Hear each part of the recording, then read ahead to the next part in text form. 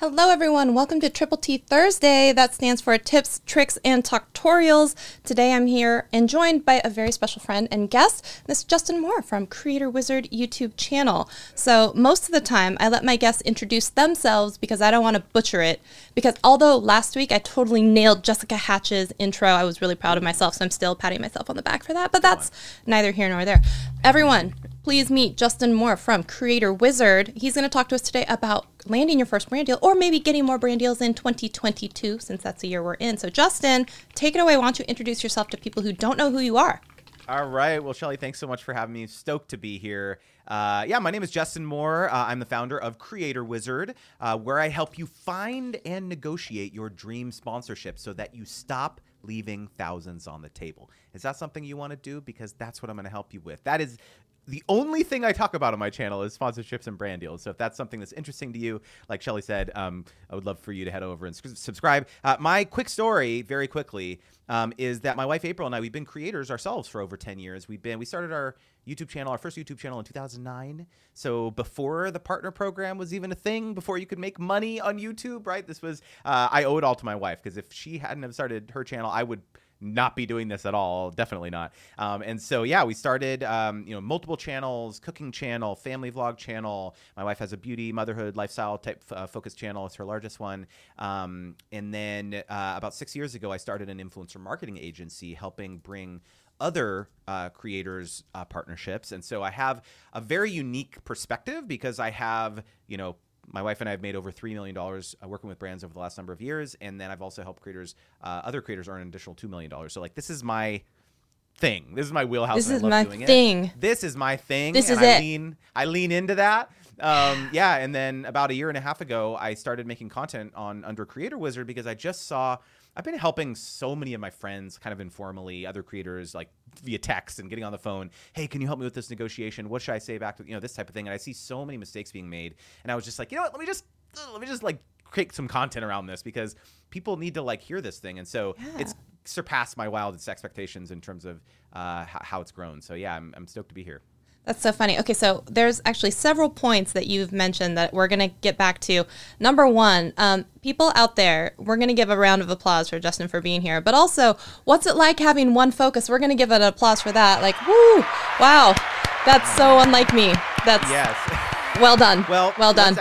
Let's actually talk about that real quick because when I started, I was not that. When I started, I was the business of being a creator. That was my tagline or whatever. Yeah. And I thought that was specific. I was like, oh yeah, that's super specific. Not so much, huh? Yeah, I can talk about, email list growth, and I can talk about other, diversifying your revenue as a creator and all this stuff. I love talking about that stuff, but eventually it was just too confusing to people. And I was just like, I don't know. And then one day it was an aha moment. I got a DM from someone that follows me. And basically she was just like, you should just talk about sponsorships. That's all you should talk about because that clearly is your biggest strong suit. And I was just like, okay. Though, it's so funny that other people see things in us that we don't see, right? So a lot of the time I'll ask, friends, I was talking to someone today. I was like, what do you see me as? Because I can't see me. Very John Cena. I can't see me. Okay, I'm going to interrupt you for 1 second here. Please. We're going to play our game, which we always play every Thursday. Okay. I don't know if you know the game or not. The game is What's in Your Cup. So everyone out there, you have to then let the class know what is in your cup. Today, I'm drinking H to the O. Oh. Okay, yes. Well, I am what do you drinking H to the O with a hint of flavor, non-calorie sweetener or whatever. No, you know what though? I love sparkling ice. The whole talking about sparkling ice, the 0 calorie. Oh, yeah. I call them sodas, and my husband is always like, "That's not a soda," and I'm like, bubbly, fizzy, flavored. Tastes like soda to me. I call it soda. So, okay, audience out there, I know someone's drinking coffee, someone's drinking tea. Put it down below what you're drinking. Let us know. Okay, I think it's so funny what you said, though, when someone else is like, oh, you should just talk about sponsorships, because behind the scenes, I've actually way back in the day, which was a Wednesday, when I was in coding school, we were all trying to figure out jobs, right? And so we were interviewing at different places. I was helping girls behind the scenes, like renegotiate their offer letters and send them back to the companies, right? Or I have creator friends, so it would be like, hey, you know what, you should ask for more money or something like that. And so it's like, I've been doing this for everyone but myself, but I'm so glad that you're here now to help me myself. So one of the very first things that I'm going to say is, do you think that a channel has to be a specific size or have a specific, you know, like amount of audience before they should ever think about doing brand deals? Like, how small is too small? Well, Shelly, it's funny you asked that. Because it's like it was planned or something. Like, what? Yeah. Well, no, I joke because I recently made a video on my channel called How to Get Sponsorships with 0 Subscribers. It's obviously very hyperbolic, but, I made that video because it's like, I get that question all the time. Is like, a lot of people feel like there's this arbitrary number that they have in their head. Like, oh, once I hit 10,000. Once I hit 1,000. Once I hit 10,000. Yeah, once I get right? monetized, like whatever. It's some goal in their head that they made up. It's arbitrary, right?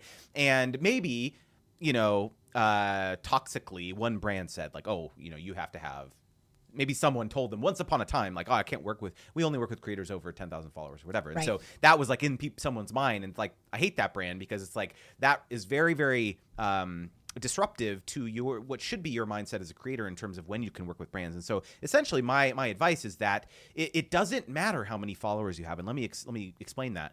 So I have an anecdote. So because I run the agency, we have done literally hundreds of campaigns, and you would be very surprised because oftentimes what happens is that brands, they're very specific about the types of creators that they want to partner with. Oftentimes it has nothing to do with how many followers they have. It's like, for example, we were working with a major telecommunications company, like a wireless carrier, and they found that their product and their message was resonating with the FIRE community, like financial independent, retire early. And so that's who they wanted to target. And so one of our tasks as an agency was to go out and find creators who fit that bill.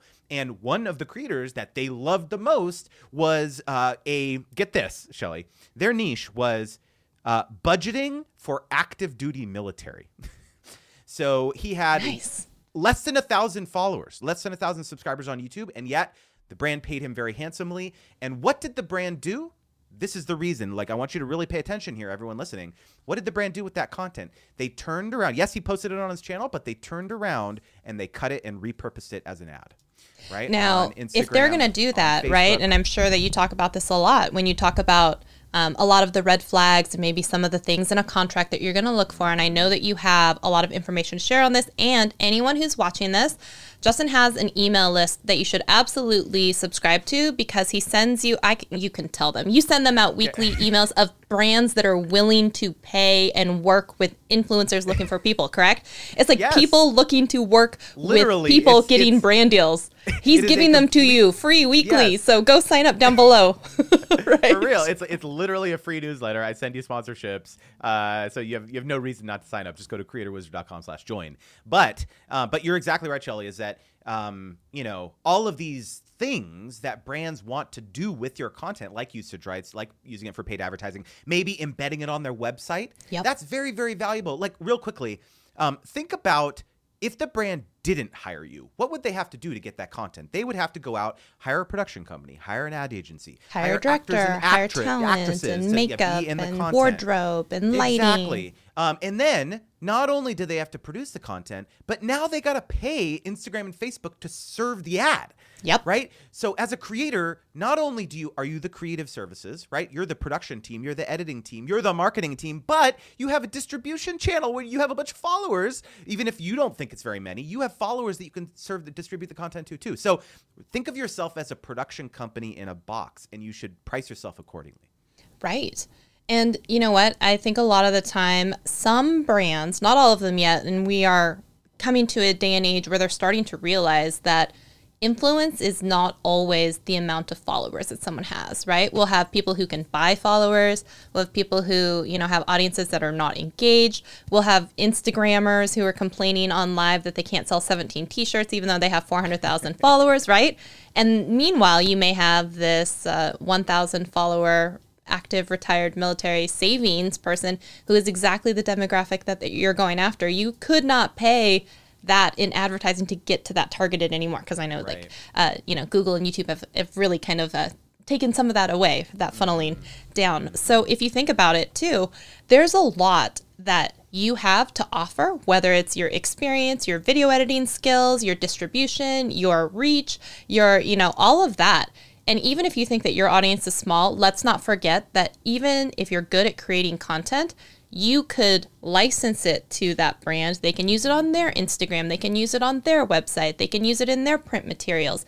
So you could be basically the photographer and videographer that they hire as an outside source at a much cheaper rate than if they had to go to wherever they're hiring their people usually, right? Yeah, and real quickly though, like, we're not talking about cheaper here, Shelly, okay? I didn't say that. You're not necessarily cheaper than you. Maybe the brand thinks that, but there's a lot of advantages that you have as being a creator because you have a much more intimate knowledge with social media. So your value proposition shouldn't be, hey, I'm cheaper than the ad agency or whatever. No. Like you can lay it out. It's called value stacking, right? It's like you lay out all the different things that you're going to provide to them. Yes, the investment is going to be X, right? But anyone listening here, no, you're not cheaper. Maybe you are, but that's not something that you volunteer when you're actually putting your proposal together. And I want to real quickly, when we were talking about niches, everyone listening here would be like, oh, like active duty military budgeting, that's super niche. Like, I don't know, right? And you would think that would limit your opportunities. Like that would limit the amount of sponsorships you could do because you're just so narrow.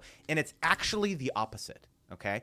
Because if you are making content that is literally the same as hundreds or thousands of other creators, it's so much more difficult for a brand to understand why they should hire you because you have no differentiation, right? But when you're very specific, you're going to actually get more opportunities. I can personally vouch for this, having run an agency, is that it's the creators who have a very unique creator identity. Those are the ones where it's like the most it's the most obvious for the brands to be like, oh yeah, right, that's an interesting, diverse person. Let's like go work with them. And I think it's funny because, if some makeup company is saying like, hey, we want someone who does special effects makeup that's all cruelty free, that is like really well versed in this type of thing, you're not just going to go get like some multi-million one who does every new launch that comes out. You know what I mean? Like having specificity on what you do and what your audience is can be very, very valuable to a brand looking to hone into that audience. Now, one thing that you did say that I want to put a little light bulb in is you don't say it costs this much, right? You always say the investment is this. And I think it's really important that we start talking about phrasing. And phrasing is going to be a big key, not only when it comes to in your contracts and distribution, but what are some of those, phrasing keywords that we're also going to be looking for later when we get into red flags, like things like we've talked about it a million times in perpetuity. I know you say perpetual on yours. I am always like anything that says perpetuity, we're just like, that's a big red X right there, unless it has multiple zeros after a whole bunch of there's a whole bunch of stuff that we start talking about there. So we're going to get into some of those red flags as well. So one thing, the answer is you're never too small to start thinking about brand deals. So the person who came out with you need 1,000 or you need 10,000. Maybe for them, whatever, but not for us. And I will say, when I had 700 subscribers, one of the first things that I was doing, I had a makeup channel and I was trying to get all of these different foundations and get them sent to me. Because at that time, I was willing to make a video in exchange for a $50, $60 item, right? Because I was under 1,000 subscribers, but I wanted all this product for free to make more content. So I went, and this is what I did at the time. I went to Instagram, and I went to Sephora, and I went to Ulta, and I looked at every single makeup company. And I looked at all of the ones who had foundation, because I was doing a foundation series. And then I wrote a personalized message to all of those brands, anyone who sold on those sites, and said, I am doing a series about foundations. I would like to try this specific formula, this thing, and I will make a video in exchange. Would you guys send me some? And I went until I was locked out of DMs, and then I went again after that, and I sent out like 100 and some messages, and I got like 7 yeses, which is actually not bad. But like even that is technically a brand deal, right? Where you can start to go out there and get them for yourself. So some of these brand deals start with very small instant messages or DMs, right? And that's one way. But then another is like, find the person on LinkedIn, go to headhunter.io, find out their email address. How would you start to approach, if you don't have a lot of brands coming to you, what would you say are some kickstart ideas to go out and start working with some of these brands? Yeah, so I mean, there's some very, very low-hanging fruit here when it comes to this. The first thing I'll say is that you need to be following everyone in your content vertical and engaging in their communities, because the best way to figure out what brands are working with creators in your niche is like following everyone and start to see who they're partnering with, right? Because it's like that brand is obviously already understands the value of working with creators. So that's like a really easy way to like make a short list of like, oh yeah, like this brand partnered with this other creator. I think a lot of like people think that they look at everyone as competitors and it's actually, I call them niche neighbors. Yeah, exactly. Thank you. It blows my mind because it's like, look, when that creator gets a brand partnership, that is a good thing for you because guess what? They're not just going to work with that creator. They have marketing objectives. They need to grow their customer bases. So they're trying to find lots of people to partner with. So if that other person gets a deal, hey, guess what? Next month, that might be you. And so by following these other creators, and this is the key, is really becoming a known quantity in their comment section. Every time they get a deal, hype them up. Congratulations. This partnership is so perfect for you. Yada, yada, yada. If you start doing that for months, and then when they finally get a deal that is like a perfect brand for you, you won't feel as awkward sending them a DM and be like, hey, congratulations on this partnership. Would you be willing to introduce me to the brand?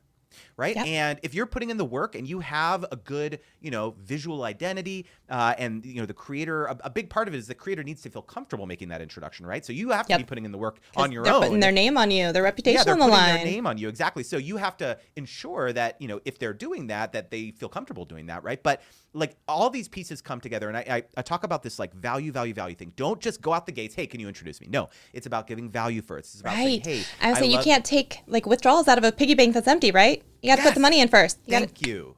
Exactly. Yeah. Exactly. And I think one thing that you already caught on to right there is look at, especially if you're active in your niche and you're cheerleading for others and you're happy about it.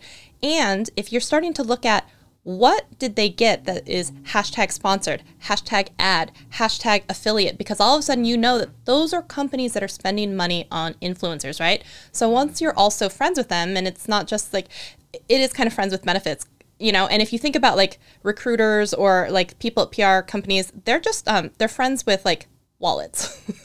They can be, like, you don't have to be adversarial to them. Like it can be okay. And like, hey, they also see that you're cheerleading for them or you're sharing their sponsored post or you're saying, hell yeah, girl, go get it. Or guy, you did it. Good job for you. And I've also had things where in my past people, companies would come out and be like, hey, you have this phone grip. We want to, do this. And I was like, you know what? That's not really in my wheelhouse, but I've got 2 other friends that do that. And then I would introduce them via email to these 2 creators. So I'm making that recruiter's life, I'm calling them recruiters, just go with me on this.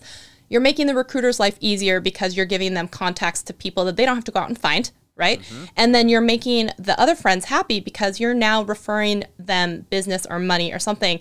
And if it's actually a whole small incestuous incubation period, eventually it's going to come back for you as well. And that's 100%. how I believe. And that's not thinking about scarcity. It's about abundance and for everyone else and being happy for them. I was like, I could take this little, it was like a phone grip casing. And I'm like, I could take this video and take a few and maybe sell a couple. But I was like, why not give it to the person who has a phone grip channel or like a phone accessories channel? Why wouldn't I want to do that? And also like have some goodwill with that recruiter so that the next time, I've had ones where I introduce someone to a microphone company and they're like, that worked out really great. Do you have anyone else? Which makes me feel good knowing that, hey, I put my name on someone and it went well, right? I would be more willing to maybe do it or not do it again for someone else. So those are the types of things, because if something else comes up, I know that friend might have my back on something that might be good for me too.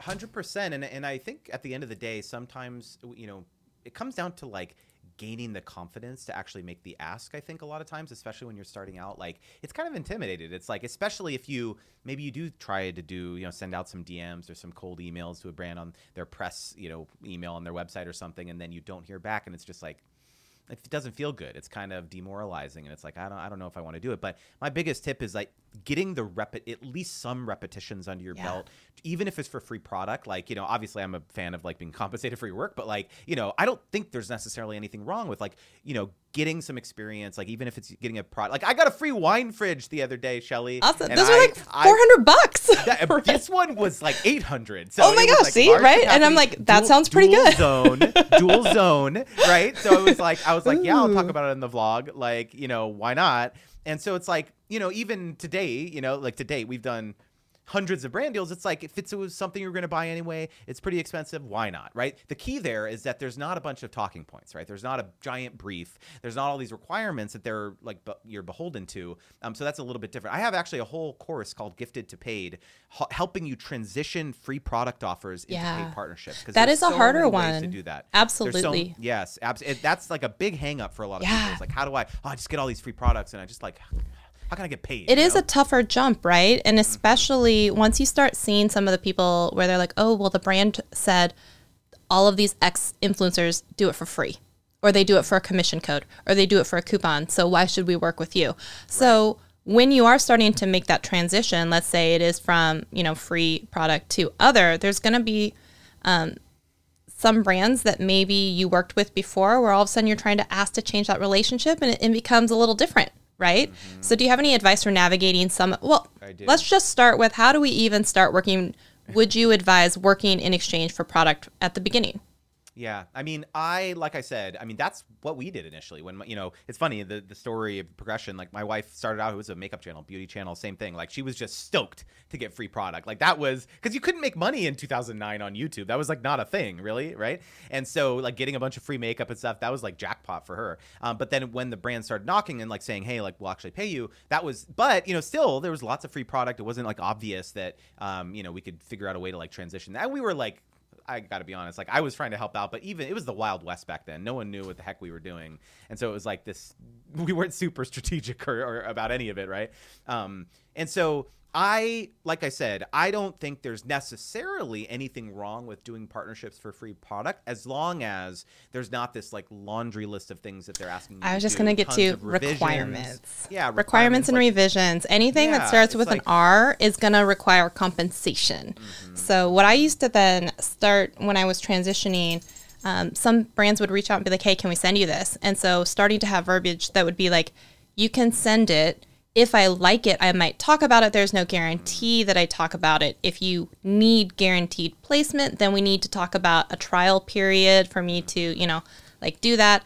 And then there's going to be rates involved. And then there's going to be talks about usage rights. And then there's going to be, I don't like to have revisions in any of mine or pre-approvals. And so that's definitely cost me before because I don't want them to have to approve anything. But I also don't want revisions because a lot of companies will go overboard with revisions. So I'll say, like, if it was factually incorrect and I said it was 10 inches wide when it's really, 3 inches wide, I will go make that revision. I'll do a voiceover, I'll do an on-screen text. But otherwise, if it's just you don't like what I said and you would rather I don't put out the video, then you can pay me for the video and I won't release it. That's even another option or something. But if it's PR, especially in the beginning, I'm like, it's not going to be guaranteed and it's not going to be absolute anything. And as soon as you say, these are the talking points, this is how long it has to be, this is how many posts, anytime there's requirements, then I'm going to be like, let's create a package. Maybe it's a TikTok and an Instagram post, or maybe it's a story and a TikTok, but it's not like an in-feed static post. And I think one thing that a lot of people haven't really wrapped their head around too is none of the prices are set in stone. You should always offer a package and you should always try and negotiate these things, right? And if you have a success measurement and it goes well and they come back to you, be like, hey, my prices have raised, right? Some of these things are important to kind of think about. But yeah, as soon as there's requirements, I'm just like, oh, that's a whole other ballgame. That's one of those red flags for me. So I don't know if you have some specific red flags that you want to talk about. Yeah, I mean, I've definitely, well, first of all, brands not wanting to formalize the partnership in a contract, that's a huge red flag for me, right? They're saying, oh, we'll just use this DM conversation as proof or this email thread or something. We don't want to do a contract, this type of thing. Like, that's for sure a red flag. What I have found is that the likelihood that you will ever like actually bring that brand or the agency to court is very low if there is some sort of breach of the agreement. But articulating everything in the contract in terms of the expectations on both sides, what you're agreeing to do, the deliverables, the rights, going through that exercise to actually like articulate all that stuff, just that exercise itself, and then both of you signing on the dotted line, even if it's virtually or digitally, is a very big part of like ensuring that we're all on the same page here about what I'm going to be doing for you and what you actually are going to be doing in return. Right. And so I think a lot of creators are intimidated by this. It's actually tricky because, especially when you're starting out, and the brand says we don't have a contract. It's like, well, I don't want to go out and hire a lawyer to make this contract because I'll lose all the money that I'm going to be making on this deal. It's like, maybe it's like $200 or something, and it's like meaningful income for me, but it's like I don't have the the income to justify that. And so the advice that I always give there is, if you want to make money as a creator, okay, there are going to be things that are business expenses that are a cost of making revenue, right? You probably buy camera equipment, or you buy new laptops or editing software or whatever, right? You look at that, oh yeah, that's like a justifiable expense because I can like make the content, right? If you want to make money from sponsorships and brand deals and you don't have something as basic and fundamental as a contract template that you can easily edit, okay, maybe you don't touch any of the, maybe it's a 10-page contract, you get your lawyer to bless it, you don't do anything with the first 9 pages, and all you do is you edit the last page, which is the appendix, okay, and it says what you're going to do, the usage rights, all the key stuff, exclusivity, what you're going to pay me, payment terms, etc., right? You need to go out there and hire a lawyer to make that boilerplate template for you. That is even if you don't have a brand deal right in front of you, to like justify an immediate ROI. It's just like any other business. You have to invest things like this to be able to protect yourself so that when you do partner with brands, it's not going to cost you. So it's like you need to shift your mindset around like what is a justifiable expense as a creator. And this is one area that I think a lot of creators need to revisit. Do you think a lot of people have their own boilerplate template contracts, or would you advise going with the one that a brand will send over? Yeah, so I mean, typically, especially when you start to work with larger and larger brands and agencies, usually they will have a contract template that has already been blessed by their legal team. And so that makes the contract approval process, and even if you do red lines to the contract, which means like you actually make some language revisions and stuff like that, even just you can do red lines, but it makes the contract approval process so much quicker because their legal team has already kind of like blessed the main bones of the contract. Where having a template can really come in handy is especially when you're starting out, when you're working with smaller and medium-sized brands who may not have worked with a lot of creators in the past. They don't really understand what should be in a creator contract. So it's like the onus is on you to have something ready in that situation where there's a brand that doesn't have one. Because everyone thinks like, oh, like every brand does influencer marketing. Every brand works with creators. There are tens of thousands of businesses every day and brands who've literally never worked with a creator. So it's like you need to be prepared to like have something to give them if you do want to work with them. For sure. Now, one thing that I do want to ask you, when you're doing an exchange sometimes with brands and you're starting to have this conversation, media kits, do you believe in them? Should you have them? Should you send them? When should you send them? Okay. All right, Shelly. I don't know what advice you've previously given about this, so maybe I'm going to ruffle some feathers. The wrong way here, ruffle some feathers, but I do not believe a media kit is necessary to like of the last 100 brand deals that my wife and I, obviously it's a little different. We're a little bit more established in our careers, but like of the last 100 brand deals, a brand or an agency has asked to see our media kit maybe 5 times. So it's not very frequent. However, let me put a caveat on that. The exercise of creating a media kit is very useful. Yes. The reason is that it helps you clarify your creator identity, right? And you can all of a sudden, if you have to sit, if you got a blinking cursor on your screen and you're like, and it says about me, and you're like, well, crap, like what type? Who am I? What type of content do I create? What is my value proposition to a potential brand partner? What is the composition of my audience? I'm not just talking about demographics. I'm not just talking about where they live. No, I'm talking about like what makes them tick. All their psychographics. Their psychographics, exactly. Because at the end of the day, a lot of creators don't think about this. The reason that a brand wants to partner with you is not because you're an awesome creator. They want to access your audience. It's business transaction. Exactly. It's a business transaction. You are the conduit. It's the advertising to the direct audience that they want. That's what it is. Like, let's make no qualms about it. Like, you can be friendly or even sometimes friends with some of them. But what it is, it's a business transaction. They want to move units or sign people up or sell something or whatever it is. That's what they're trying to do. And they're hoping to do it through your audience. And talking about, you're just mentioning about pitches, like so many people make this mistake when they pitch. They're just like, hi, I love your brand. I'm Justin.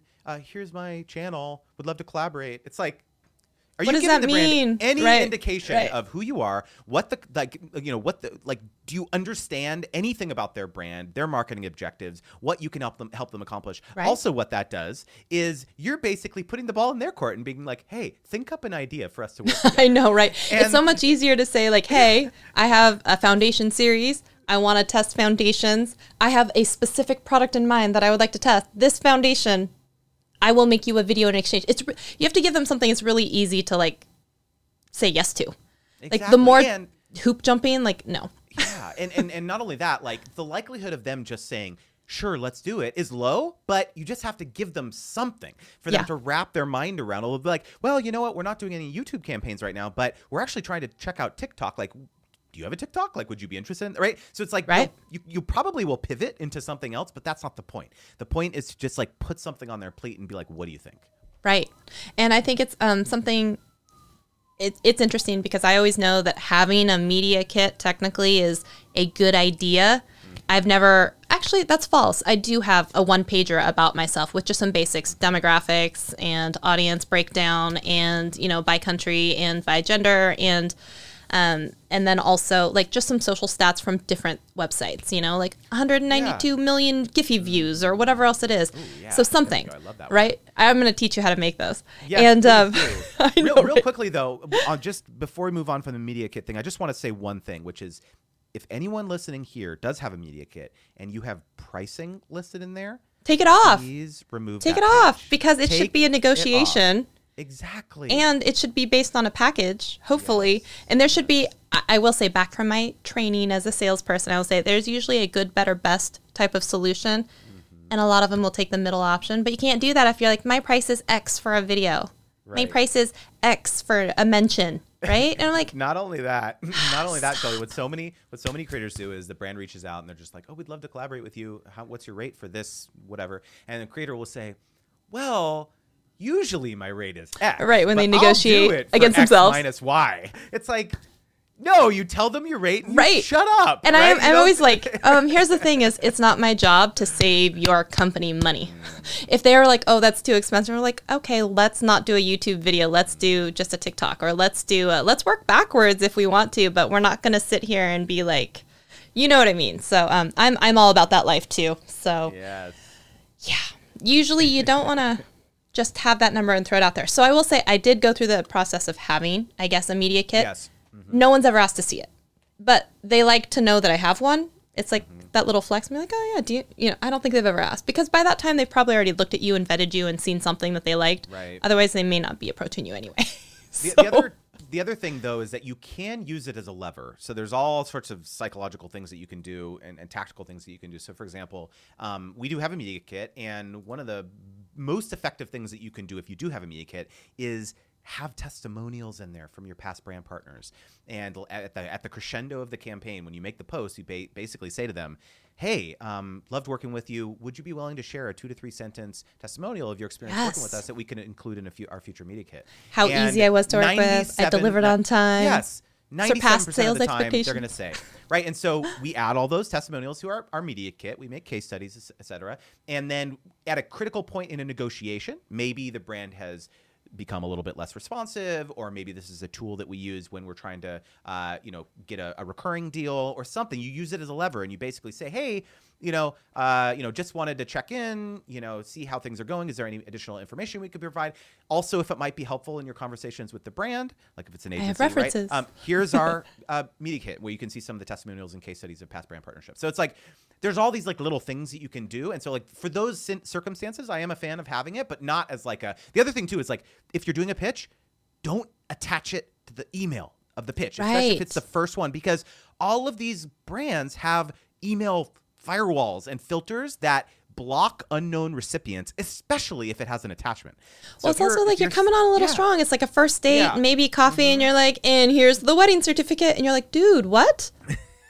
Can we just get to the part where I swiped in a direction for you?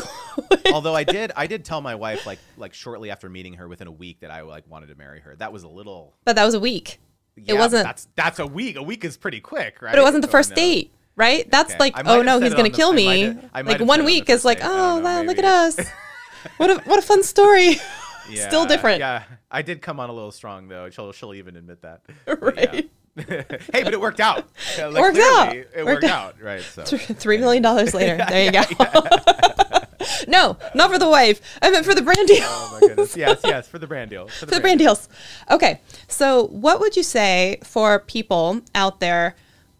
Are there some green flags out there for some of these brand deals? I know we talked a little bit about red flags, right? If they have a laundry list of things, if they say the words in perpetuity, which just means forever, y'all. Yeah. And sometimes you want to have an escape clause, not only in like how long something has to live on your channel, but like what happens if that particular company or company owner all of a sudden gets embroiled in some sort of scandal that you don't want your name attached to. I've had friends in this situation right now where they're under contract for a year and they can't even say anything bad about the company for a year while they're still working with them. Their audience is starting to turn on them because they refuse to talk about this person who they did a collab with this year, you know? So it's, how do you have some of these red flags or like work through them? Yeah, it can be tough. And you're right. I mean, I think a lot of creators don't think about this piece about how to protect themselves in these scenarios because they just feel like, oh, this brand wants to work with me. I'm so lucky. Like, and when in reality, these types of things are like job interviews. You should be interviewing the brand just as much as they are you, right? So you have to have language in the contract that protects you too, right? And so that's a perfect example of like, you know, like something that you should have in your contracts. Whereas you can, you know, if the brand is sullying your name and reputation, that you have an escape clause too. When it comes to green flags, I would say, you know, brands who afford you a certain degree of creative latitude, like it's very clear from your initial conversations with them that they value that part of like the collaboration, is a very good sign, because those are the brands who really understand what you're bringing to the table. They understand and respect the intimate relationship that you have with your audience that you've built up over many years. Those are the types of brands to really prize and to treat well, because, you know, not every brand is like that, right? Absolutely. So I think that's like a really critical thing to understand. And you can start to ascertain these by asking questions to the brand, right? A lot of creators don't ask questions. They just be like, okay, they just want to take the money and run, or the product and run. Right? And it's just like, you know, like just like have some semblance of interest in like what the brand's trying to accomplish, like asking them questions about their marketing strategy, all this stuff. And this comes with experience, I understand, right? But at the same time, like, how can you possibly know how to forge a successful partnership with them if you are not asking them about them, right? It's all about like, oh, what are you going to do for me? How much are you going to pay me? How much work do I have to do as a creator? It's like, no, like if especially, I have this saying, like, creators fire themselves from their 9-to-5 job every single month.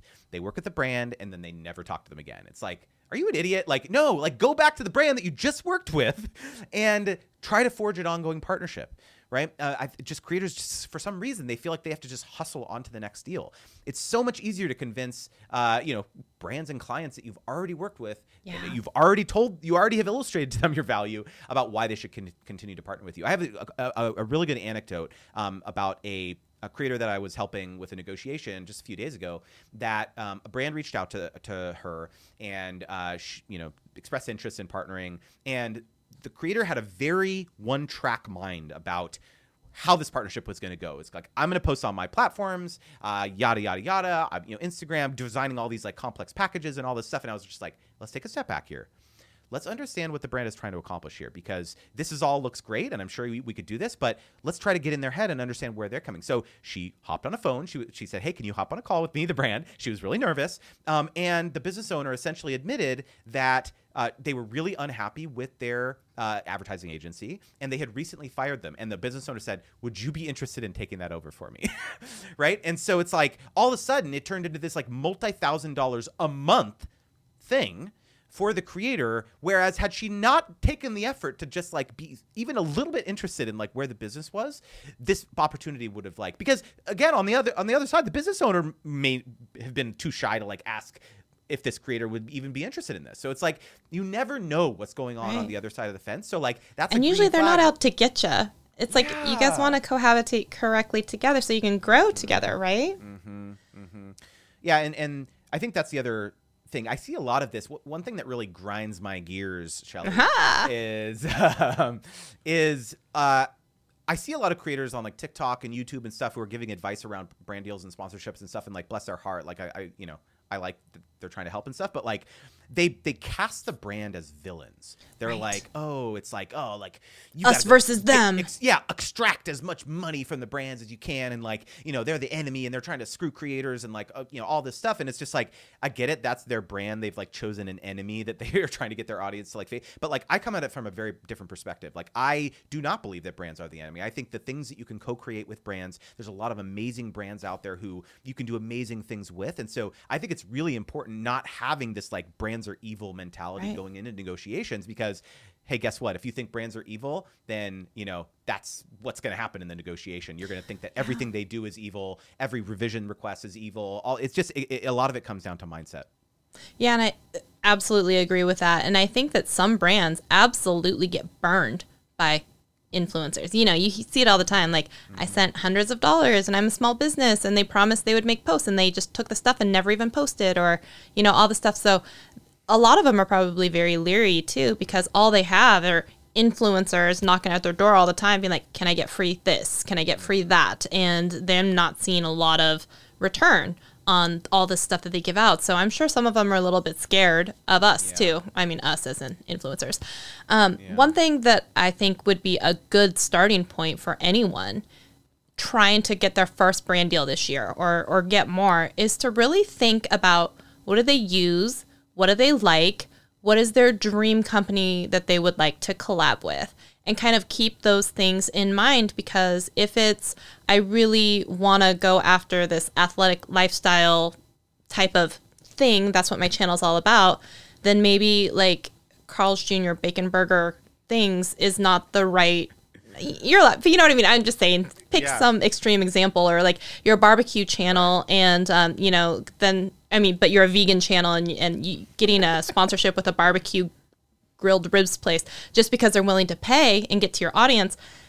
If it's against what you're actually about, that's also not great, because then you lose your audience and the authenticity and the relationship you're building there. So I think it's really important for you to be like, if these are the top 100 companies that I want to work with, why am I taking things that either don't align with that, because it's not just about a quick buck? You know, I think that's a really important kind of distinction to have, is if this is what I want to be known for, then maybe I shouldn't be doing these types of things just because they're willing to pay. What do you think about that? Yeah, 100%. I mean, you have to, like, you can do long-term lasting damage to your creator brand by doing stuff like that. It's just like you're taking it for a quick buck, and then it's like you're tanking your credibility and your integrity with your audience. It's just like totally not the right move here at all. And real quickly, you were mentioning about, you know, like keeping in mind your dream brands. And I do want to clarify something here, and just kind of talk about this, because I hear a lot of creators, especially when they're starting out. I think it's great to have big dreams, like for sure. Like I'll be the first one to say that's awesome. But one thing that I think is really important when you're starting out is to have realistic dreams, not just about, you know, if you're just starting out, it may be difficult to get a deal with Nike or Coca-Cola or something like that. Right. And so it's like, understanding what brands are partnering with creators at potentially a similar level that you are in your niche is a really good way to start, because you don't want to get demoralized. You want to get some repetitions. You want to start working with, there's lots and lots of brands out there. Like, one of my favorite examples of this, especially if you're starting out as a creator, is there are so many brands and businesses in your local community that could use your help, right? The local Philly cheesesteak shop, or the local mall, or the local whatever, right? They all need to they need help with their social presence. And yes, it's a different strategy because it's not a national audience, right? But what a fun challenge, right? You have to figure out, okay, I'm going to make TikToks for the local, you know, strip mall, or I'm going to whatever. Like, there's so much opportunity in your local community to help brands like grow their social strategy, and they have money to do this. They need to bring people into their brick and mortar locations, right? So it's like thinking a little bit smaller and maybe thinking a little bit more locally is a really great way to like start getting some experience and income, like working with brands. Absolutely. I think that I once was thinking about pitching that for vertical video for local businesses, about how to teach business owners to create it so that they could repurpose it for Instagram. This was at the beginning of like lockdown, when a lot of restaurants, and you were seeing a lot of the news starting to be like, all these companies are going under, and it started happening in town, and being like, what if we could go in there and teach them about how to, you know, show these meals, and then, you know, they're on Uber Eats or DoorDash and all the things. Like, wouldn't that be cool if we could give back in that way? I had pitched it as a project for a company, but it didn't quite go the way that I thought it would. But even that, right? If you want to think local and everything. But my intention with like, think of your dream board is at least you have a starting point too, like things that you're already using, because if you have experience with those things and those brands and those things, that's type of like putting in that ground legwork, hopefully for making those relationships and contacts or talking about those things. So, you know, I think people have on my channel, they know that I would probably never take an Audible sponsorship because I up and down talk to people about Libby, you know, this free library app or something. And so like, I think for people for the last 2 years who know me would be like, you're totally selling out if you're talking about like Audible now, you know? And so like, but you know what I mean? Yeah, 100%. And the other thing too, is that like, you know, I joke about this thing called the brands in your house audit. It's very similar to that. It's like, you know, go around, like go to that corner of your house with like the products that you're using. And it's actually take it a step further. One of my favorite things that I teach in my course is actually utilizing organic content that you've already posted in your pitches. So I have a pitching framework called the ROPE method. R stands for relevant to a campaign that the brand is working on currently or have done in the past. O is organic, meaning you can actually tie your pitch back to organic content that you've already posted. P is persistent, meaning you're actually following up multiple times, even if the brand's not responding. And E is easy to execute when they say yes, right? So if the brand replies and is like, okay, yeah, like where do I sign? Let's do it. And you're like, oh no. Do it. Right. And the organic piece is the most critical because it's like, how much more powerful is it if you, when you send your pitch, it's like, hey, I noticed that you were posting about, you know, XYZ on your Instagram last June, right? I also have posted about the Mediterranean diet, and then you link the post, right? And so, yeah, and then you go into the pitch, right? But you made that post 2 weeks ago knowing that you were going to pitch that brand. That's what I teach. It's like you have to be a little bit more strategic about your content strategy. Let's double it. You have to be more strategic about your content because you know, okay, like I'm going to be pitching these other brands. I'm going to start making some posts integrating this, talking about this because again, this is a brand and product I already love and use or software or whatever. Yeah. And then I'm going to use that in the pitch. How much more powerful do you think that pitch is versus, hey, I'm Justin, I love your brand, will you collaborate with me? Or how much more powerful is it when I made a Tarani syrup pump TikTok that has 225,000 views now, where they actually approach me and be like, hey, can we have this? Or I'm be like, yeah, for a really sweet package of like syrups and caramel because I'm running low over here, I'll send you an original file. You know, so like even stuff like that. Or if you could say like, hey, and I've sold 99 of them on Amazon, just FYI. You know, or whatever else, you know, it is like how much more powerful is that when you talk to that brand about here's some sales numbers, here's some like visual proof on socially about what I was able to do to bring brand awareness to you. Yep. And I think it's something that's really important because if they have a strategy around brand awareness or moving units or something else, right, some other thing that's coming out, you can be like, hey, here's how my content fits in with that. Or, you know, we could make something, we could collab on something because my audience already responds well to this. Wouldn't that be cool if you have something coming up to bring that in? So I think sometimes even having content for a company that you want to pitch in the future, great plan. So I'm going to switch us over real quick. We have a couple of questions from the audience. Are you ready? Let's do it. Let's do it. Rapid All right. fire. So, and also for anyone who's tuning in now, there is a free email list that Justin puts out every week about brands that are he's already vetted them. These are brands that are willing to work with and pay creators. So that's a lot of the legwork done for you. And he does it for free and sends it out every week. So go sign up for it. The link is the first one in the description, hopefully. So I think, Dutch Can Jam had come in and said something about, are there any online resources for contract templates or specific content to content creators for using as a starting point? Or I know you have a 4-week course. Is that something that's included in your course if people were interested in that? It actually is. Yeah. So the one caveat that I will give, and then I have to make a disclaimer, is that I'm not a lawyer. I have reviewed literally thousands of brand deal contracts, so I can definitely feel confident talking at length about them. But I do always think it's important to make that disclaimer is that if you are able to, like I said, go out and invest and hire a lawyer to actually make the contract template for you, or have a lawyer that you work with on, you know, they get percentage of the deal or something. There are, you know, lawyers out there who exist. But it's really, you know, it's really critical to understand the actual what I think is most important is that I would never sell the contract template alone, not in the course, I guess is what I'm saying, is because you need to understand what's in it and the nuance. You need to understand what's in it and the nuance. Otherwise, it's a terrible idea sending out a contract, because if you don't understand it, you're not going to utilize it properly. The biggest and most important thing that I'll say, like a mistake that a lot of creators make, is that they actually wait until they receive the contract from the brand to start questioning some of the deal terms. Like all of these things, usage rights, exclusivity, paid rights, like, the deliverables, like all this stuff, those all have to be negotiated before you get the contract or before you send the contract for the brand. Because what actually happens is that, especially, let's say the brand came to you, the moment that you get the contract, that person has already told their boss that you're locked in for this rate. Okay. And then because they had to go and go say to the legal team, hey, okay, we're done with this deal. Can you go make a contract for this creator? And then what happens is that when you get the contract and you'll be like, oh, I forgot, it says exclusivity. It says, oh, I should go get one of my 3 cats. Oh, this is Cooper, by the way. Hey, Cooper. What's going on, bud? He's just, he's like, if you, oh. Oh, sorry. I'm talking about contracts here, bro. He's kind of an attention monger, and if you don't pick him up at some point when he wants, then he's just gonna let you know about it. So. Oh my God, that is so funny. Yeah. Okay, I'll try and keep it a little mellow, Cooper. Sorry, bro. Man, I can't even remember what I was talking about. Oh, yeah, just generally, you have to ensure that you're negotiating all this stuff ahead of time, because if you then all of a sudden come back and be like, hey, we need to renegotiate this language or whatever, then that contact has to go back to their boss and be like, hey, I know I said that they were locked in, but they're not. And you don't want to do multiple rounds of it, right? Yeah, because then you wear them down and you have the chance of them just being like, you know what, this creator's not even worth it. It's just juice is not worth the squeeze. Exactly. And you want, the whole goal is you want to make your brand contact win. You want to make them look good. And so doing things like that does not make them look good. Right.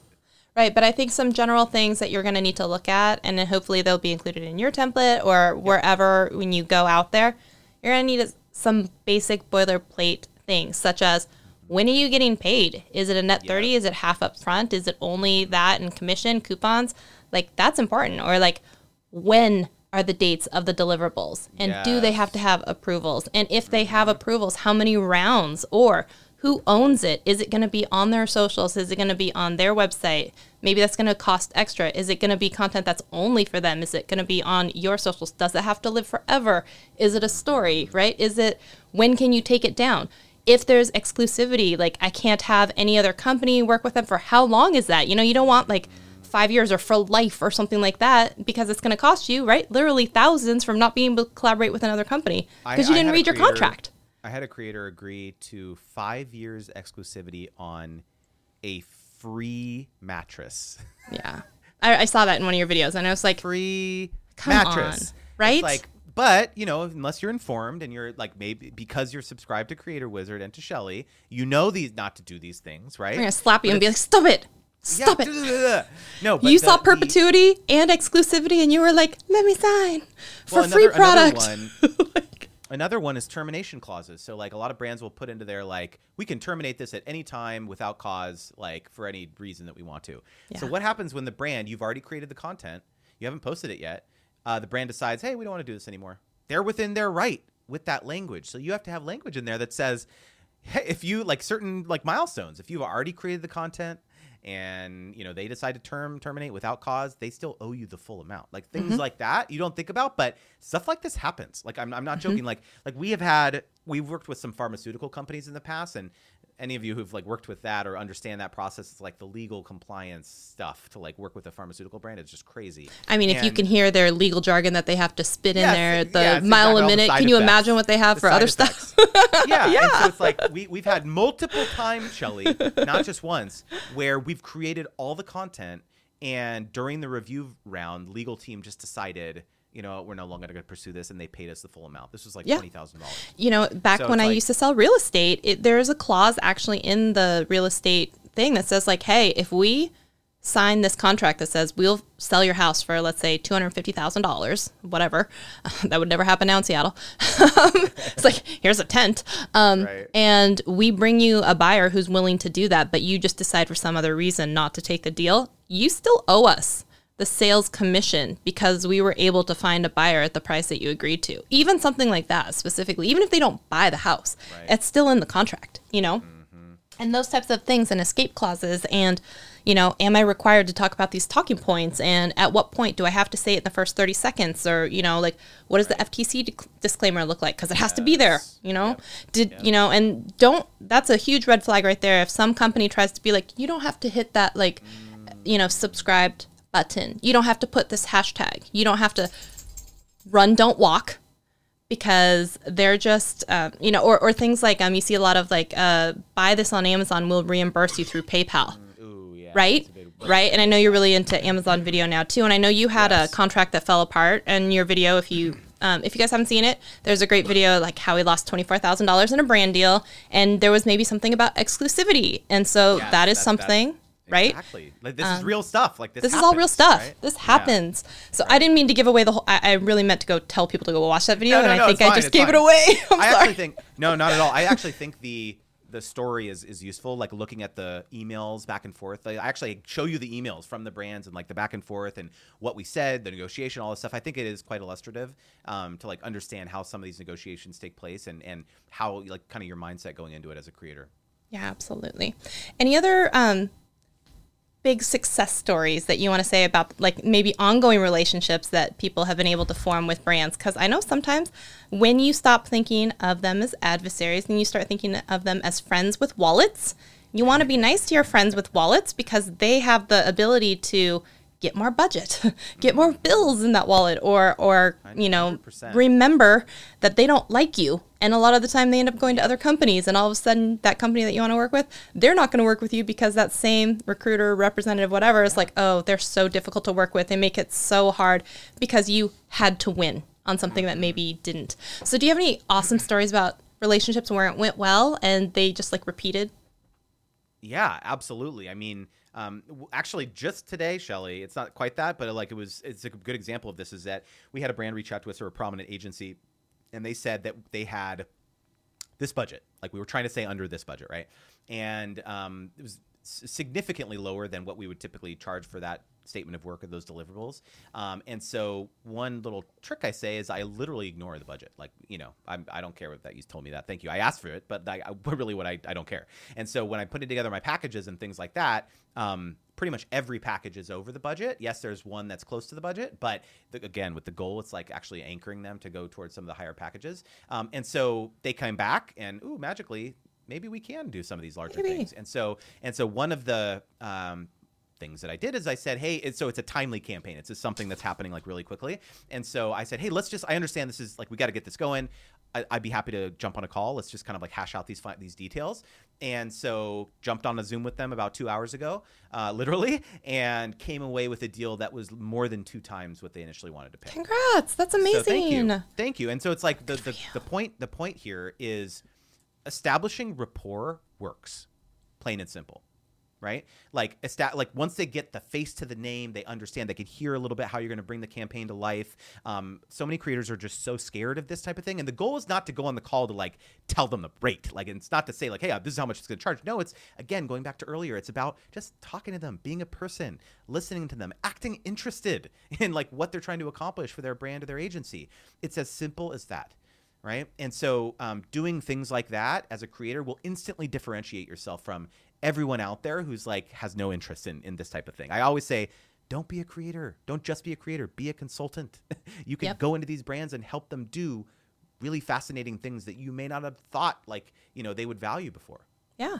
I think it's totally also in the wheelhouse sometimes too, your scope of work or whatever, even if you think it's outside, to be like, hey, I saw that you guys did this campaign. I think it would be really cool if you tried something like this. And if you are that consultant role, you did that for free. And then, you know, you build some goodwill with them or, you know, build more rapport. And I think that it's okay to do that. I really do. And 2 things I'm going to talk about a little bit when it comes to money, right? I know you talked about it a little bit too, is you don't discount against yourself. You know, usually it's X, but yeah, you know, so I'm really like, don't discount against yourself. And maybe you just change the package. Maybe you change the offering. You know, instead of a dedicated 5-minute video, it's a 1-minute mention in the middle of a video or something like that for that budget. Here's what we could do. You know, change it around. It doesn't mean no. It maybe just means no to the initial scope of work, right? So negotiate that. The terms are usually negotiable. Another thing I would say is, in my humble opinion, I believe that other influencers, creators, whatever you want to call us, we should be open and transparent with each other about working with brands and how much sometimes budgets are. Now, caveat being, if I have a very specific targeted thing and I'm coming with an audience of a different size and I'm talking to a buddy who's also talking to them, I can understand why they might get more or less than me based on many multitude of factors. So it's not like, well, I heard that you're paying Justin $1,500 and I'm worth $1,500, right? Well, Justin has way more subscribers and, sways slightly more male of this age demographic. It makes sense, right? So I'm not talking that, but I am talking about how I've had a friend be like, hey, have you heard from this company? I'm like, yes. And they offered me X. I'm like, oh, that's funny. They offered me nothing. So obviously they're willing to pay, but only in certain, so like that kind of thing, though, you don't know until you have a conversation with your friends. So I'm always in the let's be open and honest and talk about it. And my feelings don't get hurt about like, why would they offer Justin more? But I would be curious, like, is there something I can discount, not, in the package, or, do less work because they wanted a 5-minute video and they're going to pay us different. So I say, I want the same amount of money or less money, but you don't get a 5-minute video, you get this. Yep. Right. 100%. Like you don't just discount for no reason. If the brand just comes and says, oh, well, we don't have that much, can you do it for 2,000? You can say, I can't do 2 posts for 2,000. I can do 1 post for 2,000. It's like you reduce the deliverables. The other quick thing about the community aspect and like talking with your friends is absolutely critical, Shelly. And it's even more than that. It's actually, you need to surround yourself with creators who are business minded, because a lot of the times, maybe you have a group of friends, but you probably know some of them aren't super business savvy. So you maybe shouldn't take business advice from them. It's important to that's one of the reasons why I created my course in the community, because I really wanted to create a destination and a beacon for people who really are taking their creator businesses seriously. Because, there are people out there, and there's absolutely nothing wrong with this. It's like, they kind of treat it primarily as a side hustle. They want to keep their, 9-to-5 job, and that's totally fine. There's nothing wrong with that. But I tend to see that people who don't really take it as seriously, they're willing to make lots of concessions, lots of discounts, because it's like they have another income, that they don't need to so they don't necessarily need to fully advocate for themselves. But when this is it's on the line, it's your full-time thing, even for side hustle creators, you have to understand, do not discount the value that you provide. That is not something you need to do. And you need to be surrounded by people who understand that, maybe walking away is a better choice here. Yeah. Right. And so, especially if they're unreasonable in what they want from you. Yes. Totally, 100%. And you know what? And I think that if you don't have that conversation open honestly with your friend, I had a friend who wanted to go do a sponsorship with the same company I had done a sponsorship with. And when they were asking me, hey, can I send my draft over to you about what I'm going to send them? I was like, oh, you should, double your rate, because I can tell you from personal experience that they paid me more than what you're asking, and your audience is a lot larger than mine, And so having a friend to be like, hey, here's an extra few $1,000s, because it was an extra few $1,000s a month. Right. You wouldn't know unless you asked a buddy who was open and honest with you about it. And when they got a contract for even more than that, I was like, well, 1, you're welcome, and 2, you owe me dinner. And that's legitimately, I truly do not. Look, so many creators tell me I'm just not a good negotiator. I just will never be I just can't do this. And it's BS. Anyone can learn how to be a better negotiator, but it takes investing in your knowledge. Like I said, so many people just invest in courses. I mean, in, equipment and computers and camera gear and all this stuff. And it's just if you want to do anything, you grow your career, if you want to become, get some sort of professional certification, you go out and you take a course, you go out and you do this. But somehow for creators, it's there's a stigma on it. It's well, I don't know. Is this course really going to be worth it? If you could take a course that could help you transform from going to charging $1,000 or $500 a post to $5, don't you think you would do that? That is literally my pitch for my course. And it's I truly I really truly have no problem talking about this, being very clear about it, because it's crazy the amount of money that some people are charging for I have a creator, Shelly, a TikTok creator who went from making $1,400 to $2,000 a month, and now she's making $40,000 to $50,000 a month, literally after going through my course. So it's like people just, you have to understand what you're worth, and if you don't you're leaving so much money on the table, and there's just absolutely no reason to be doing that. Like, invest in your knowledge. I'm begging of you, please. Right. I don't care if you do it with me. You do it with anyone. Just like, please invest in making yourself better as a creator, because it's going to behoove yourself for the rest of your career. I think there's a lot of, when we'll come back to imposter syndrome, and we'll kind of close this out, of people, because it's tied to subscriber number, and they think that is somehow indicative of their real influence or of their, shininess to a brand. I don't know, however you want to say, or they're willing to do like tons of things for very little money, and it becomes, they just don't believe enough in themselves or have enough definitive proof that they're worth more. So I think that's one thing that's really great about when people start watching your videos and understanding, like, what are these red flags, and what is the verbiage that they use, and what kind of tactics, what are they saying, and how are we leaving money on the table by saying the price up front, by sending the media kit too soon, by only quoting one price and not doing packages, by not following up with brands that we've worked with before. All of these things, right? And it's because we either have no experience or we're just not believing enough in ourselves that we're worth a better experience than what we're settling for. 100%, right? Shelly. Yep. Okay. So is there any last advice, stuff that you want people to take away from this particular session?